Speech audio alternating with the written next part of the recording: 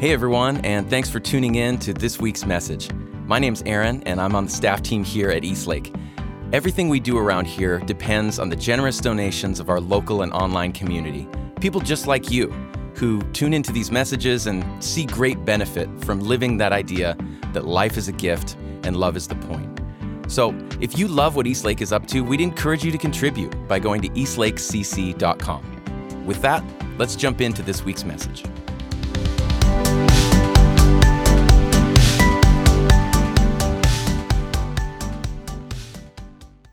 Today, Kristen Birchinall talks with Amy Olason as we continue our series, Evolving Faith, Personal Stories of Spiritual Transformation. Please check the description for links to our quarterly Spotify playlist and guided meditation.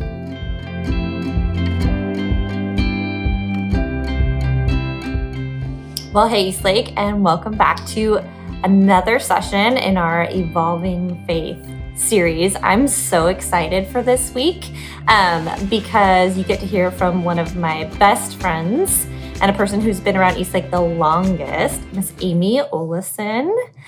And I'm so excited for you to hear from Amy because, well, first of all, she always has really interesting things to say. But when it comes to like a faith journey, Amy, I feel like you, especially when it relates to Eastlake, I feel like because you had so many volunteers, you've been around for the longest time, like you had more conversations with people than most. And also you were in charge of kids' curriculum and what are we teaching kids and had parents asking you. And so I just feel like you have a really unique perspective and a personally unique story that I'm excited for people to hear from you about. So yay for Amy. I don't know if that's pressure or if that's exciting. Maybe a little bit of both. So thank you. It's exciting. I'm glad to be here for sure. Well, and also, I'm not sure if everybody knows, but Amy and I have been friends for a really, really long time. And so I feel like we have an obligation to show pictures of when we were teenagers in college. I don't have them with me to show you, but I know that we have...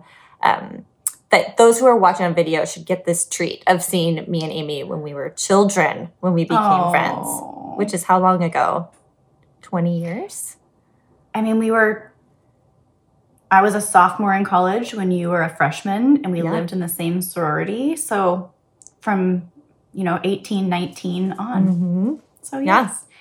So you were a bridesmaid in my wedding. Like we've been close for a really long time. So this is a special relationship for sure. And I'm glad that I've been able to work with you all these years. And yeah, we've grown up together, right? We have. Yeah. We really, really have. So I'm just really excited for Eastlake people to hear from you. And I know like the idea of getting up on stage and doing a monologue for you probably wouldn't have been very exciting. But a conversation, I feel like is right up your alley. So you were one of the first people I thought of. Well, thank you. I'm excited. I have been on stage a few times at Eastlake, but no. I mean, that's for like announcements or baby dedications or things like that. I've always wanted to be a backup dancer at Eastlake, and I've asked for years, and that's not been an option, I guess. So here's my stage. Here's your stage. In your dining room. Tis the season. Yeah. Okay, so, well, you know what this whole series is about, and I sent you that kid's book. Mm-hmm. And so what I've been asking everybody to kind of start with is just giving people Eastlake, because people join Eastlake all of the time. So giving just a brief kind of like, here's what the street was that I kind of was handed. Here's the spiritual, religious framework that I was given and grew up in. So can you do that for people at Eastlake? Yes, for sure. I grew up in Bellevue, right here near Seattle, and super loving, great home, mom and dad, and two younger sisters, Emily and Hillary, and they're just 2 years younger than me and then 4 years younger than me, so we were all really close. We went to church as a family, and we went to Christian church, non-denominational Christian churches, all growing up. But somehow I escaped the legalist kind of side of evangelical Christianity, which I'm thankful for now. And So church was more a community for us than it was rules and doctrine, which worked for us. I mean, it was, so we prayed, we did the Christian things. We went to youth group. When I went to college, there's a great ministry at UW. And so I got really involved with that. And that's where I met Eric, who is my husband now. And I would say even my spirituality then was still more community and people and a place to belong than it really ever was. This sounds such like a wussy Christian thing to say, but I wasn't a very good Christian. I didn't do all the things. It was more just a place to belong. It really was. And it felt safe and comfortable. And I loved the people that I got to surround myself with. And it was great. I don't think it was until probably after we were married, we got married right out of college, or a couple of years out of college, and then had kids right away.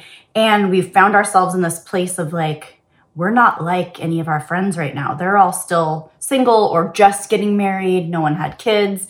And so when we were invited to Eastlake the first time, that's when I was pregnant with Caroline and just had Grant. He was an infant. Our kids are only a year apart. And so we were invited to Eastlake, and everyone was young and everyone had kids. And we were like, oh, this could be our place. And Eastlake was a place where finally I could maybe be more honest about really where I was spiritually. And I don't know, do you know what I'm saying? Like it was, I didn't have to like go on Sundays and pretend like I did all the things the rest of the week. It felt a little bit more real, even back then. And that was like 2006. 2006 is when we first started coming. So, I mean, does that paint a picture? My street looked like, yes, my house looked like the rest of the houses because it was comfortable and easy and we all fit in, and it was just, I don't know. Does that even? Yeah. Yeah. Yeah, I think what my experience was, Eastlake was that place where people could come no matter what, until like a few things changed. And then you kind of found out like, oh, people do have lines where they can't go past. Those kinds of things started, I think, happening is what I remember in terms of Eastlake history. Well, I feel like that's the best kind of start, you know, like the fact that you did really love it for community and for a place to belong. Those are things that we still talk about now as being priorities. So I'm so glad that was the way it was for you. Yeah. Yeah. My parents, I think, did a good job, like raising us to think for ourselves. There was also that like, but you will follow and do what we do. So I'm probably painting it a little bit rosier than maybe it actually was.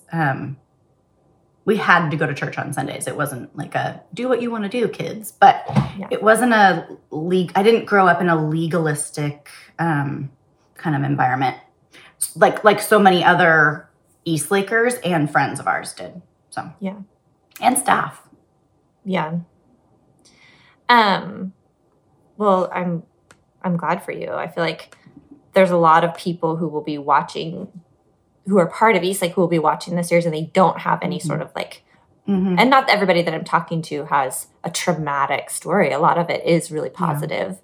But I think that that's good for people to see. Yeah. Okay. So I know you're saying you weren't like theologically, like dogmatically focused in terms of your spirituality, but I know that things did change. You did go through change. And so what I've been asking everybody is, what are some moments that you can think of along the way where you noticed like, oh, I think I might be seeing this differently, or I think I now might feel different than the people around me, those kinds of moments. Yes. I think this is a hard question for me. I am a forward thinker. I don't spend a lot of time thinking about my past. Eric does, and it causes... Actually, it's a good thing. It's a good thing because when I'm ready to move forward, he's like, oh, let's talk about what happened last time we did that. So it's actually a good partnership. But so this question made me think quite a bit. And that's a good thing for me because I don't spend a lot of time purposefully going back. I was remembering, first of all, let's say I've been on Eastlake staff since 2008. So my job and my spirituality and my life kind of all has grown together while I've been on staff. For those of you guys who don't know, Ryan is an amazing leader, and this was not just the kind of job that you clock in and clock out. He really invested in staff and in our spirituality in a way that was like, read these books and take notes and we're going to come and talk about it. Or listen to these podcasts and we're going to talk about it. Or he would bring in speakers for us and we would talk about it. And so I have the privilege of being exposed to so much of that. So when I actually sit and think, there were a million little, orange paint splot moments for me.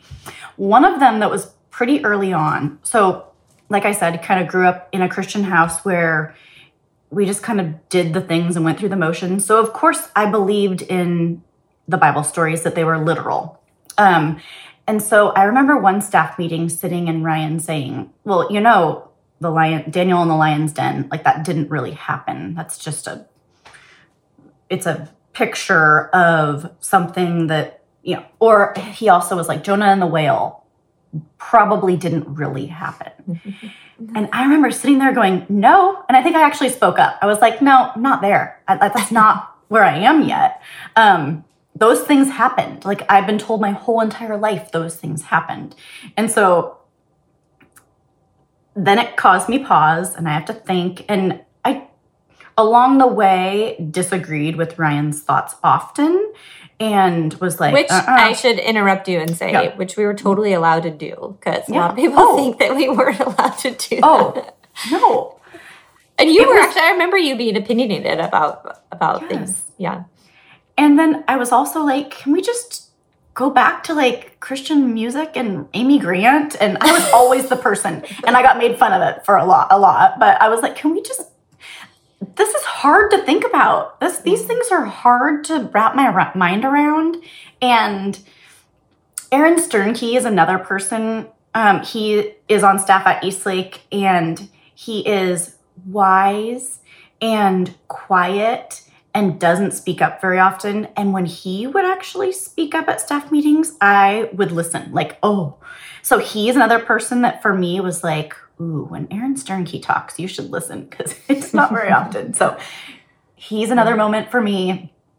I would say working with volunteers, people were willing to share with me their stories. And I had volunteers. I've had thousands of volunteers over the past, 12 years.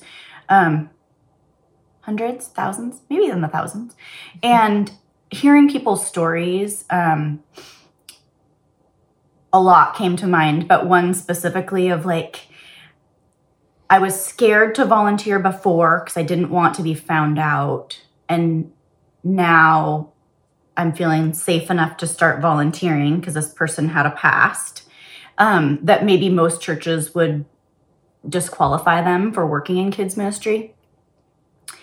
And letting myself feel what those emotions must have felt like for him made me also go, what? Like, why would churches exclude people for certain things when there's so much love to give and they're qualified more than many other people who maybe are following the rules? But so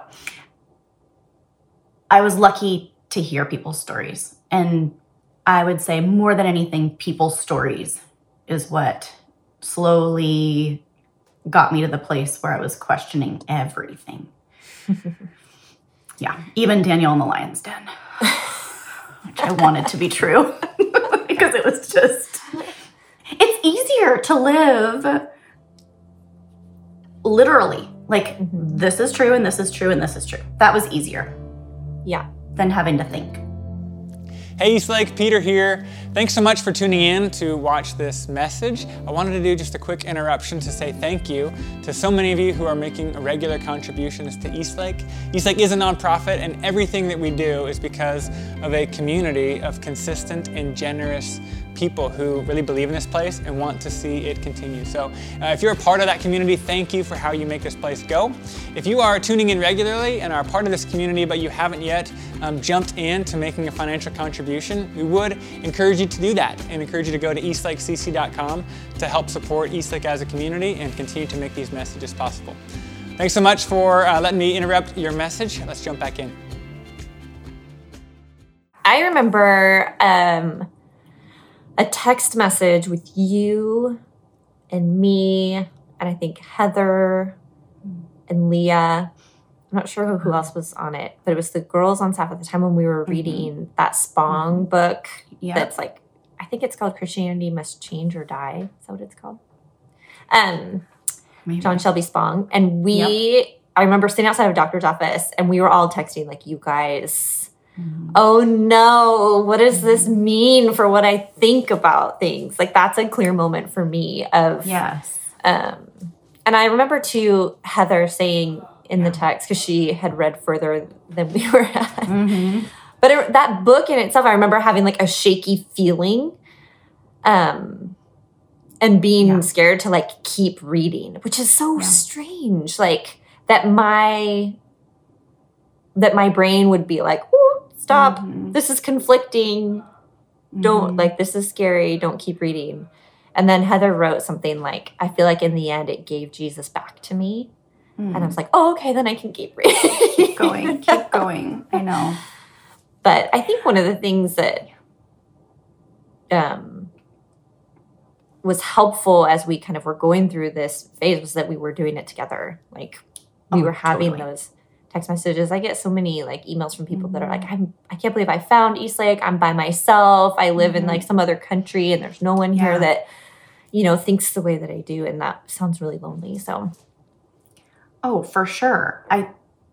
Having the staff to even like, and because it was such a safe, like you said before, like we had since 2008 been pushing back on each other. This wasn't a new thing. This wasn't a new, like it wasn't just now the time where we started questioning, or not questioning, that I guess that's not the right word, but being honest with each other in real life stuff. Like, so when I just trusted you guys and that my voice would be okay and I could say things that, and a lot of people don't have that. Yeah. I also think, I don't know, somehow Eric and I have been able to do this together and evolve together. And I know there's a lot of marriages where that's not the case and it's caused a lot of friction. And mostly I think it comes from fear of like, what if they go too far and then this doesn't work anymore? So there's a lot of fear there. And what do you think you guys have done? Yeah. Like, what about your relationship made that possible, do you think? A lot of talking. And a lot of shared life experiences that we could pull from. one of my best friends, Kim, is gay, and she's always been a part of our life, and we've always loved her to death. So that for us was a easier speed bump to get over as far as church goes. I think Eric, he grew up more in a legalistic Christian environment. And so some things have been more painful for him to let go or to work through. So a lot of compassion probably has been a big component. And just talking, and really just talking and talking and talking and talking and talking. And he talks a lot, you know. Both of us have husbands. I was trying to get ready for this phone call, which involves so much when you have little kids. And I was trying to like shower and blow dry my hair, which I don't do. This is a pandemic. So blow dry my hair, put on makeup. And he was following me around the house talking about some political stuff about gun control. And I was like, I don't have time for this right now. I would love to talk about gun control a different time. Anyway, side note, Amy and I both have husbands who talk a lot, which forces us both to, because we would both like to be in our heads more. And it forces us to actually say what we think, which is hard for us sometimes. So I appreciate those things that you said about relationally, a lot of communication, a lot of compassion. I feel like it can be really scary to have things be falling apart. So a lot of people write me and they ask like, what do I do when my family doesn't think the same as me? Yeah. And having compassion for the feelings that come along with change is really important. It's a good reminder for me. Thank you. I don't think I could have done it in my 20s. I don't think I'm still not mature, but I don't think I was mature enough. I don't know. It's a brutal, deconstruction is really hard. Like it just, there's a lot of loss. There's a lot of fear. It's just hard. So, one of the reasons why I wanted to talk to you specifically is because more than most people that I know, I feel like you had, not just with Eric, but I feel like you had hard conversations. Like when I read this book and I like the group like sends somebody to talk to him to like, I feel like you were that person. And he's like, I feel like in your life, because I'm a friend, because we're friends, I also know like you've had a lot of hard conversations. And while I don't want to rehash like what have these conversations been about, I more want to hear, I think your experience and your wisdom in this is really profound and will be helpful for people. But like when people were scared for you or having trouble with like where they thought you were at and had conversations with you, what were those conversations initially like for you and how have they maybe changed? Thank you. I did and still do get to have a lot of these conversations, which really, truly I am grateful for. So I have loved that volunteers have felt safe coming to me. I've loved that friends or family or past East Lakers have felt safe sharing concerns with me. But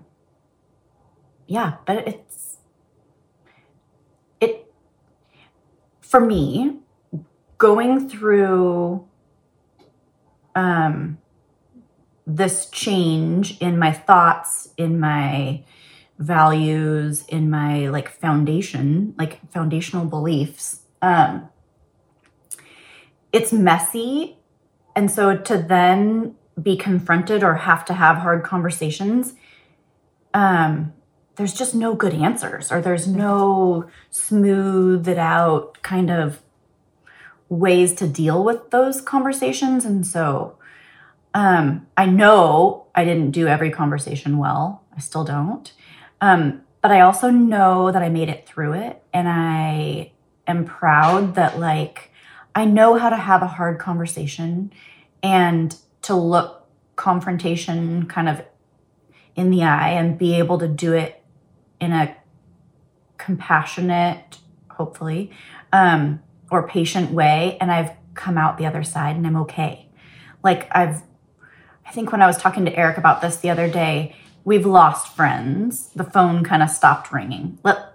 If we go back to, especially when the church had kind of we came out to Time Magazine and then to the church in 2015. Was it 15? Yeah. Mm-hmm. And I think this is all fear again. Our friends or family would come to us and be like, this is like, slow down. This is a slippery slope. All the words, all the things. And after a while, the phone stopped ringing with a lot of friends or people or close community in our life. And at the time, I was probably more bitter about it or mad about it. As the years have passed, I think everyone just needs to be on their own journey. And there's something about letting people be on that journey that I think is important. I don't remember ever trying to say like, well, now I'm the right one and you're the wrong one. And so you have to come and do what I'm doing because this is the right way.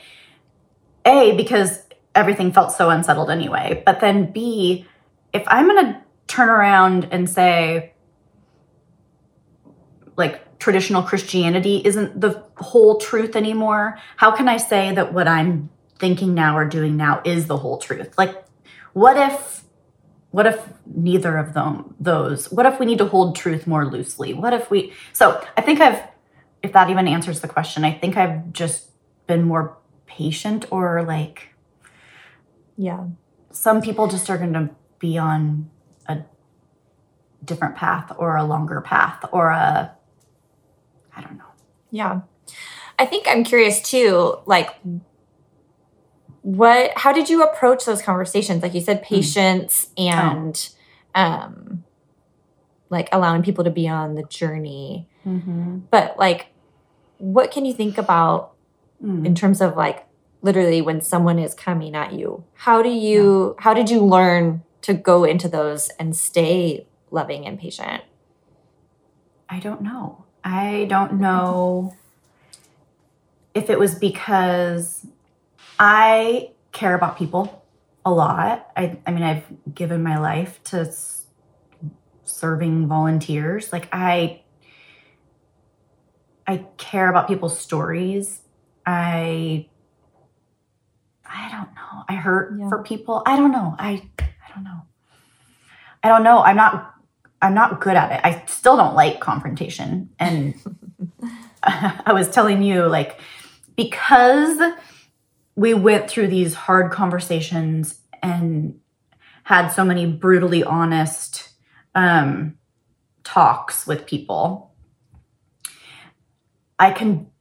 you're right, I can do it now. And I know that expressing my conviction is important to me. Like if I have something that I believe in or am passionate about, I can stick up for myself. I know how to do the research. I know how to think things through. I know how to be on the maybe unpopular side, but what I think eventually is going to be the right side of humanity moving forward. And we've done it. So I know how to kind of do that and how to like remain confident in who you are, but not have to have other people be where you are. That's a good way to say it. Yeah. I don't need people to be where I am. I can be, You mentioned when we saw each other a few weeks ago outside, you talked about how even like the only time we've seen each other. That makes me sad. It's so sad. Yeah. But you talked about how even like your evolving spirituality has also helped you have conversations about politics and things like that. It's just a way of being that allows you to have these hard conversations. Yeah. And let's go back to that slippery slope word. As you were just saying that, I was like, ooh, it is a slippery slope, because once you start figuring out how to be true to yourself, you can't stop. Like, I haven't been able to stop. And so with racial equality, with LGBTQ inclusion, with, our political environment right now, with the election we just had, like, I don't know. I have some strong opinions now, and I'm proud of them, and I can, Well, on some things that feel like non-negotiable to you, what is your stance towards that in conversations and relationships? I'm just curious. Like, if someone has a different opinion from you on something that you feel like is non-negotiable, then what do I do with it? Is that what you're asking? Yeah. Well, it probably depends on the relationship I have with the person. I am not going to go around telling everyone what to think or what to believe. But if I'm in a close relationship with someone, I want to have that conversation. I want to share why I believe what I believe. Or with my kids, I have 2 high schoolers, and so they're at an age where they're soaking in all of this news, and they're forming their belief kind of structure and system. And so I want to have those kind of conversations. I probably seek them out more than I ever would have before. I remember talking to you outside way back a few years ago, we were in Montevilla at a staff meeting, and you said you were talking about a particularly difficult conversation you had with friends, and you said, but I just I left feeling like, oh, wait, I actually know what I think, and I know why I think that way now, and I feel fine expressing that, and it felt good to hear people say this or that and be like, I just don't feel that way anymore. And I think that I remember feeling a little bit jealous hearing you say that. Well, talking things through maybe does help solidify thoughts and beliefs. And sometimes thinking it through and talking it through did make the difference for me. Okay, so when you consider like spirituality now for you, can you talk to me a little bit about like what does that look like for you now? Because I feel like once you have that, when faith or spirituality is a part of you, I'm not sure, it just doesn't go away because you change the way you think about certain things. So how have you continued to move forward, and what does it look like now for you? In one way, I think going back to what I said at the very beginning, I was never the person who like did Bible studies all the time and did quiet time every day. And I never had a lot of spiritual practices that I relied upon. And I hope this is freeing for some people to hear. I think I'm still the same way. I don't have a lot of spiritual practices that I rely upon. There's a few things that I've started doing since I've stopped the few things that I did do before, when I considered myself kind of more of a Bible-believing, God-fearing kind of Christian, I guess. For me, I think being quiet, which has been a little bit easier since COVID, since we're all stuck at home and I don't get to fill my days with busyness.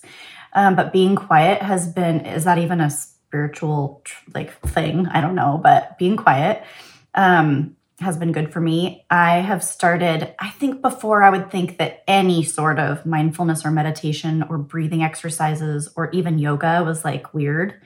And now I am like, don't think that's weird. It's actually calming and helpful for me. Breathing practices, probably more than any other. I'm an anxious person and I worry a lot. And so those things calm me down. Prayer is one of those kind of faith traditions or spiritual practices that has changed for us in our family. I was talking to Eric last night and I said, we used to pray with our kids every night when they went to bed, and they would call us in, and even like in the last few years, even when they're old teenagers. And really what that was a time for us to connect with them. Mostly Eric. He's the one who mostly did bedtime business with the kids ever since they were little. I was kind of done and checked out. And so Eric was bedtime business guy. And it was a time for them to sit and lay in bed together and talk. And then they would end their little go to bed session with a prayer. And Eric would pray, and it would sound like, thank you for our cozy beds, and thank you for our, friends and family and blah, blah, blah. And we still do that. It's just changed a little bit. So it's not necessarily we're praying to something, but we're still talking through what the elements of prayer kind of are, about being thankful and maybe some hopes or some asks. And so it's more of a conversation maybe now between Eric and Caroline, or Eric and Grant, or me and the kids. Let me think of another thing. Going on walks has been huge for me. I think before maybe you would call that like quiet time with God, or journaling, or writing in some sort of like daily devotional. And for me, going on walks and even listening to a podcast, or giving myself that time to just think and walk and breathe in the fresh air and look around me, feels like a spiritual practice now.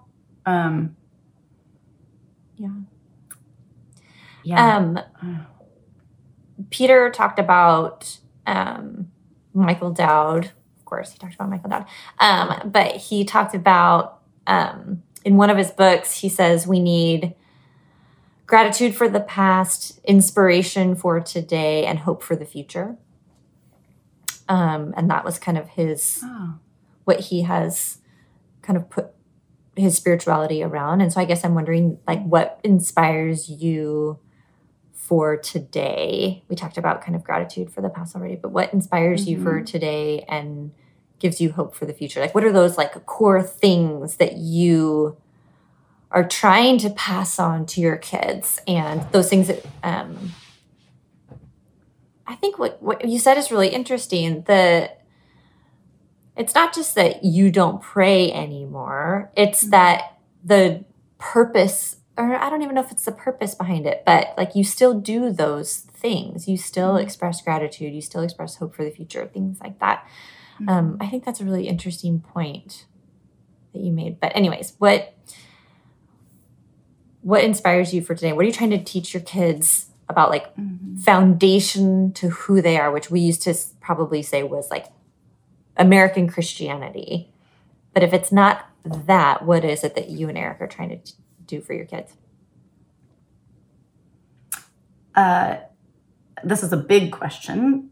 I think there's some responsibility for me moving forward, but then to have to raise new humans in this world to be like loving, kind, generous people is huge and feels scary to me. And that's probably where a lot of my worry and anxiety comes from, is like, I'm responsible for these kids. And I think before it was easy to go, no, God will take care of them and it's going to be okay. And when you lose some of that, like, I guess like belief in, like deity in the sky. Yeah, sort of. Deity in the sky that's looking out for them every day. Then I'm like, well, I can't look out for them every single day as they grow up and move on. So they need to be responsible, like, whole people. How do you do that as a mom? I don't know. We're working through it. I have very strong-willed kids. which is great for the real world, real hard at home, especially during quarantine. They question everything. And at first, that drove me crazy. And now I couldn't be more proud.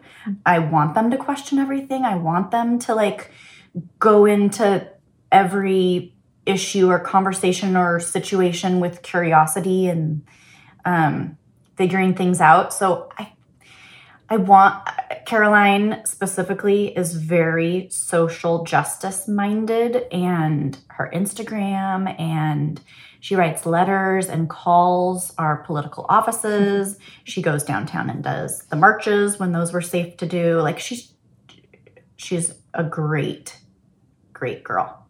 Super proud of her. I think my biggest things moving forward, I think, are just, this sounds so just cliche or stupid, but like Eastlake says, is being a beneficial presence in the world. How can I personally move this world in a more positive, more kind, more loving way? And how can I help my kids do those things? And really looking at where we spend our money and where we spend our time, and being really purposeful, or as purposeful as we can with those things, I think is where we're putting our time and energy and money and hope and purpose right now. Is, what are we spending our time doing? Where's our, especially because time is what we have right now as we're sitting at home. And like I said, we are, all four of us, extroverts, and usually our calendar is full from morning till night. We do too much. We're exhausted. We're burning the candle at both ends. All of us are tired all the time. With quarantine, that means activities and sports and dinner parties and social events and auctions and all the things that we usually spend our time doing. Church. There's nothing on the calendar. So how have we spent that time while we have it, I think has been important. And I don't know. I stress out all the time because I don't, like, am I doing everything right? Am I teaching my kids the right things? Am I, I don't know. Well, I think but it's the thing that I keep thinking of, and I probably have already said this in this conversation, but for you guys, it seems like everything has changed, and then not that much has changed, because for those of you who know Amy and Eric, they are the most welcoming, like you guys are the most welcoming people I know, inclusive. Everything was always, who else can come? Who else can be a part of it? Who else needs this? Anyone is invited. Anyone is welcome. That's how you've been always. And you've always, like, remember your kids early on when you used to ask them, you had like a mantra that you would have them say, like, was it just kind and generous? What did they say? Our family motto, ever since the kids were babies, is the Olasons are kind, loving, and generous. Yeah. And like works. That hasn't changed. And I think some of this, sometimes like a evolution of faith can feel like catastrophic, and sometimes it's not. Sometimes it's just maybe a motivation for doing these things has shifted or changed, or you've released certain fears that are kind of based in religion and not necessarily faith. But like I look at the Olasons, and you guys have not changed all that much. Even though I think both of you would say there were some radical shifts that happened. And I think that's just, I think that's encouraging, because some things are just always going to be true. Some things just are true. And you can be kind, loving, and generous people, whether you think Daniel on the lion's den is really what happened or not, right? Yeah, there was something that Eric and I have stuck by going through this whole entire process. And when people would come to us and say, you're making a mistake, you're leading the pressure of like, you're leading the church in the wrong direction felt really hard. And hearing those conversations were hard. And I think this was Eric's idea, but it's so true, is like, keep calling us out, because that's a good thing. That's what friends do. So keep calling us out. If you start seeing us really get away from the fruits of the Spirit, then let's keep talking. But I think what you're going to see is if we are still kind and patient and loving, and what are they? You probably know how to say them in the right order, but look at the fruit that Eric and I are putting out in the world. And I think that you're going to see the same fruit you saw before. I don't think you're going to see this, like, we are going down and turning into these like horrible people because we don't have the same faith tradition anymore. So, and those are things you said those, and you said that in conversations. Yeah. Yeah. Yeah. Oh yeah. Yeah. And I mean, Eric and I have a marriage like normal marriages, where we fight or say stupid things or hurt each other's feelings. So sometimes there's not a lot of fruit coming out of it. But I would say for the most part, you would still look at the Olason family and say, there's some fruit coming out of that house, growing out of that house. So we can be proud. Yeah, it's just an interesting, like, I look at the Bible and like, there's still very, very interesting things to get from the Bible. If you can still, if you don't have to wrestle with, did Jonah actually get swallowed by a whale? Was he a real person? Mm-hmm. If you can look at it in terms of like, what is this saying? Like, what is this saying for the bigger picture of life? I think you're going to end up in similar places as other people. There are some big issues of like, big boxes of like salvation, heaven and hell, and all of those things that you would say you probably have different opinions now than you did before, I'm guessing. Yeah. But yeah. But we're more the same than different. Is that what you're saying? Like, I think. Do you think? Yeah. Yes. Yeah. Some of our closest friends, we probably differ on, I know we differ on some of those big, like salvation or like, and family, like my sisters and sister-in-laws and family too. But I still can be really honest and close, and those people can still be really dear to us, and we can still be in relationship and do life with, we have found we can still do life with people who have some differing opinions than us on those things. Even though it feels hard at times, I don't want to only have friends that think the way I do and believe what I believe and do what I do. Yeah. That's for me going backwards. I don't want to go backwards. I want to keep moving forwards, and it's okay and it's good.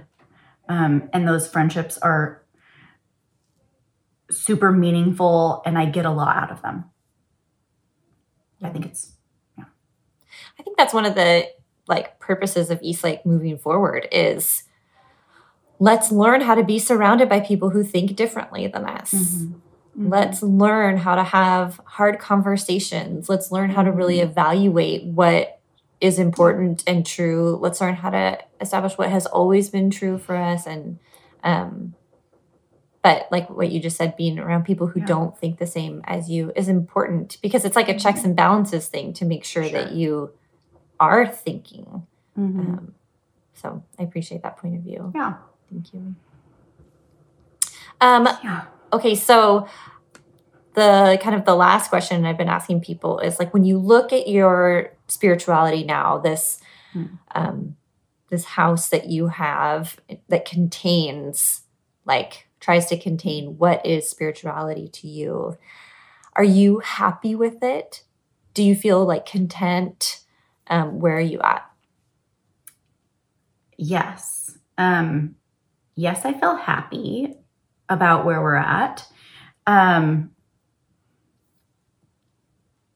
Even with the pain and even with the hard conversations and even with the yuckiness along the way, I feel freer now. I feel safer now. I feel more content, I think.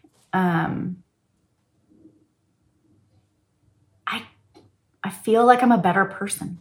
I feel like I'm a kinder, more loving, more generous person with this worldview that I am falling on right now. I have to think harder. I have to question more. I have to do more research. I have to put myself in other people's shoes. I think before, having kind of a manual and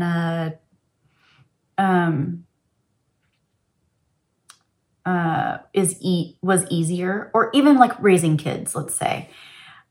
It'd be easier for me to give them a book of kind of laws and rules and the way to live their life than having conversations about it.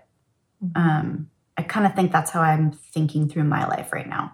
It would be easier if somebody just told me what to do and how to do it and where to go and what's right and what's wrong. But I like thinking for myself. I like asking other people what's worked for them and then moving forward. It's working for us. And the other way didn't work for us in a way anymore. It's stopped working for us. The slippery slope can become a fun ride, you mean? Oh, yeah, that's a good one. I think Ryan has said that before. Yeah. Well, thank you. I'm more compassionate. I can understand where people are coming from. It's not fun all the time, but it's definitely become a fun ride. And I am proud of the way I've grown. I'm proud of the way my family is growing. I'm really proud of Eastlake. I love being a part of Eastlake. I love having been on staff for so long. I'm so proud of the leadership and kind of what we've created. And yeah, I think the world needs Eastlake, and I feel I'm very passionate about that still. Well, thank you. I feel like Eastlake has been lucky to have you and Eric and your kids be a part of it for so long, just kind of like rocks along the way who people could always look to. And I feel like people did look at you and go like, huh, she seems still very kind. She still seems very nice. Like everything about the way you live your life, I think shows people that it's okay to evolve and change and let whatever is true be true. So yeah. There was one part in the story where people come to Mr. Plum Bean. They come to his house at night and they talk to him. And I was thinking about that part of the story and how that relates to us or me. And I don't think people come to me seeking answers. And I don't think people probably were coming to Mr. whatever, Plum Bean, looking for answers. I think people come to me because I'm a safe house to come to. And that's probably why they came to him too, so that they could share their story and figure out what their dreams looked like so that their house could reflect their dreams. And I think as I thought through the story and that part of the story, I think I am a safe house for people to share their story because I've made it okay to share your story and to make your house look a little different than other people's. And I'm thankful for that. I'm thankful for that part of the story. I'm thankful for that part of my story. I'm thankful that that we get to live in a neighborhood and in a community and a place where we're a safe house. And I think Eastlake is a safe house too. Well, thank you. I know you've been that for me, so I'm grateful. I love you, and I love your family, and you guys. Let's keep working together and talking through things for, what did we decide since 2003? We met? No, you and I met in 1998. Oh, that's when I got married. Oh, yeah, 98. Okay, so we've been 1998. friends since 98. We'll keep doing it. 22 years. Is that math right? Almost 23. A long time, Amy Olason. I love you so much. Thanks for being willing to share. I know it's uncomfortable to have to think about people listening, but I want more and more people to hear from people like you. So thanks for being willing to share and for still being a part of Eastlake. We love you. Oh, thank you. It's good to talk to you today. This is where we've grown. Don't forget how far we've come. Remember. Thank you for joining us. To make a donation, head to eastlakecc.com/donate.